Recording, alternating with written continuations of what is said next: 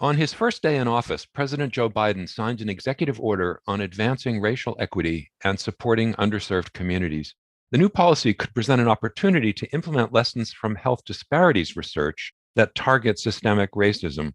I'm Stephen Morrissey, managing editor of the New England Journal of Medicine, and I'm talking with Neil Agarwal, an assistant professor of clinical psychiatry at Columbia University and a research psychiatrist at the New York State Psychiatric Institute.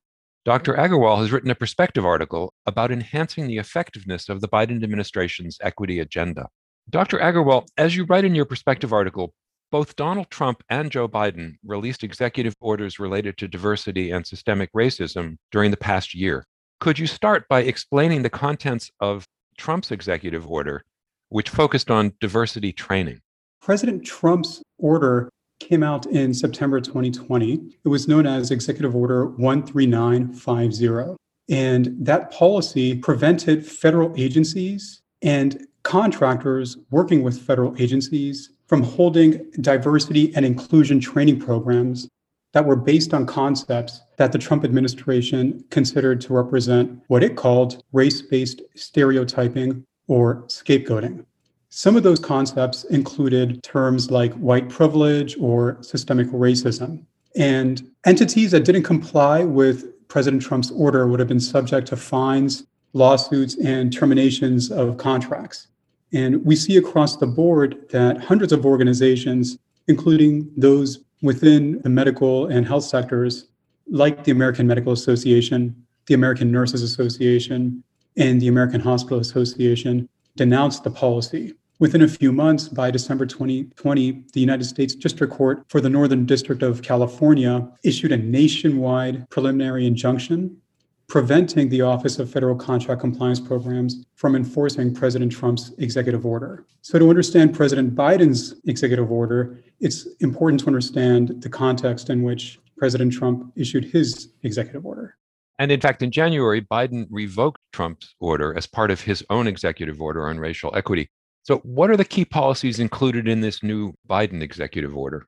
They're very interesting. So first, President Biden defines equity in a very expansive way. And he defines equity as the consistent and systematic, fair, just, and impartial treatment of all individuals, including individuals who belong to underserved communities that have been denied such treatment, such as Black, Latino, and Indigenous and Native American persons, Asian Americans and Pacific Islanders, and other persons of color, members of religious minorities, lesbian, gay, bisexual, transgender, and queer persons, persons with disabilities, persons who live in rural areas, and persons otherwise adversely affected by persistent poverty or inequality. It's a pretty expansive definition of equity. The order also specifies very clear tasks for senior government officials. For example, the United States Domestic Policy Council must coordinate with federal agencies to identify communities that the federal government has underserved and create policy supporting equity. The director of the Office of Management and Budget must work with agency leaders to conduct assessments that clarify barriers to obtaining access to federal benefits, services, and contracts, and to measure equity on the basis of race, ethnicity, religion, income, geography, gender identity, sexual orientation, and disability. They also have to study strategies to increase investment in underserved communities. And because federal data sets aren't disaggregated by variables like race, ethnicity, gender, disability, income, and veteran status, there's an interagency working group that must identify deficiencies in data collection and start to identify possible solutions. So, in fact, among the steps you suggest that the Biden administration could take to build on this new executive order is the idea of a single data management system with updated variables across federal agencies. So how are those variables as currently used insufficient? So if we look at different agencies, the way they define certain kinds of variables and how they conduct data analyses can differ. Therefore, it's hard to then suggest that there's a single data management system right now in place.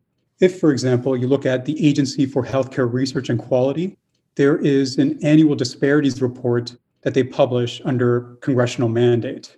And the Healthcare Cost and Utilization Project relies on a method that combines race and ethnicity into a single variable based on definitions from 1977.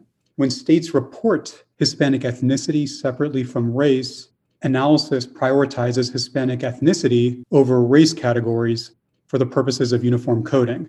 We know that Hispanic ethnicity is a different kind of variable than race because people who belong to different types of races can be Hispanic, such as whites or Blacks or people who identify as multiracial.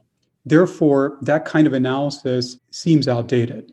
In contrast, the Office of Minority Health asks organizations to collect race and ethnicity data separately through its blueprint for advancing the national standards for culturally and linguistically appropriate services in health and healthcare. So that's one example of how race and ethnicity data are treated differently across federal agencies.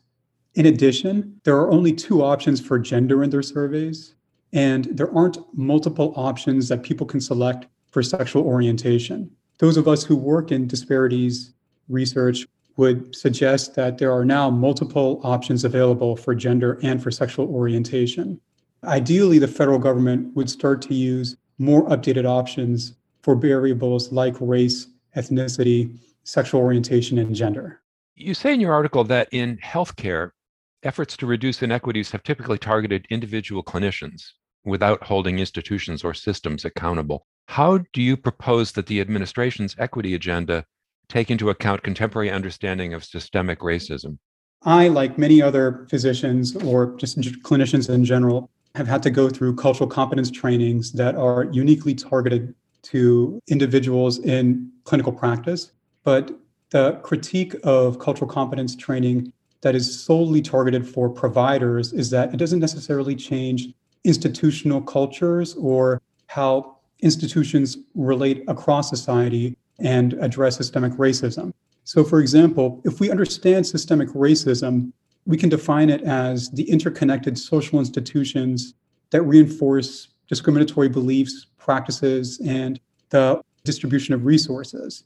And so, if we take an expansive view of systemic racism in line with what our colleagues in public health propose, we can start to see how underserved populations experience discrimination across society, such as the housing, education, employment, economic, healthcare, and criminal justice sectors. For years, scholars in law, medicine, public health, and the social sciences have described how housing segregation among minorities leads to higher policing activity, more criminal charges, and worse health outcomes.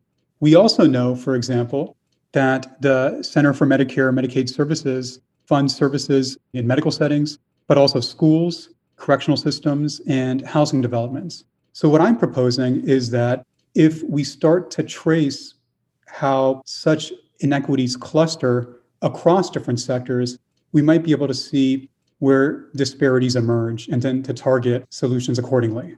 You also talk in your article about the importance of engaging with the public, such as by using community-based participatory research methods. So what steps do you see the federal government taking to explore those kinds of approaches? I think that the National Institutes of Health offer a great model for how to engage the public. So, for example, the National Institutes of Health have different kinds of advisory groups that allow scholars and activists within the community to provide feedback based on what NIH policies are being discussed or to help fold agendas for research. And I believe that that kind of mechanism for engaging the public may be a way to then start to talk about how we can involve activists, scholars, citizens within the community to help craft the federal government's agenda. And when I specifically talk about people who are within the community, I don't mean just patients. I also mean people who are involved in providing services, such as people and organizations within states that receive federal services, benefits, and contracts. That could be providers, that could be grants administrators, that could be nonprofit organization leaders that receive grantee money. And the idea is that we want to get a broad base of stakeholders to weigh in on different kinds of proposals. So that way, trust is built, that people set priorities jointly, and that the community has an ability to provide input on how to support reforms. That way, the federal government is not dictating these kinds of programs to beneficiaries, but also bring beneficiaries along in its approach. Finally, beyond the executive order, what actions could Congress or the administration take to promote health equity more broadly? I know that different agencies within the healthcare space support different programs in various sectors. I mentioned how, for example, CMS funds services across different settings. The Department of Veterans Affairs also funds services that include occupational, vocational, and housing sectors. And so I think it would be very interesting to see how these inequities start to cluster, not just within medicine, but also have ripple effects. So, for example, if veterans of color are discharged from VA facilities, do we see disparities among those who are eligible for veteran-supported housing? I think Congress could start to request reports on an annual basis to see what work federal agencies have done and where that work needs to go moving into the future. Thank you, Dr. Agarwal.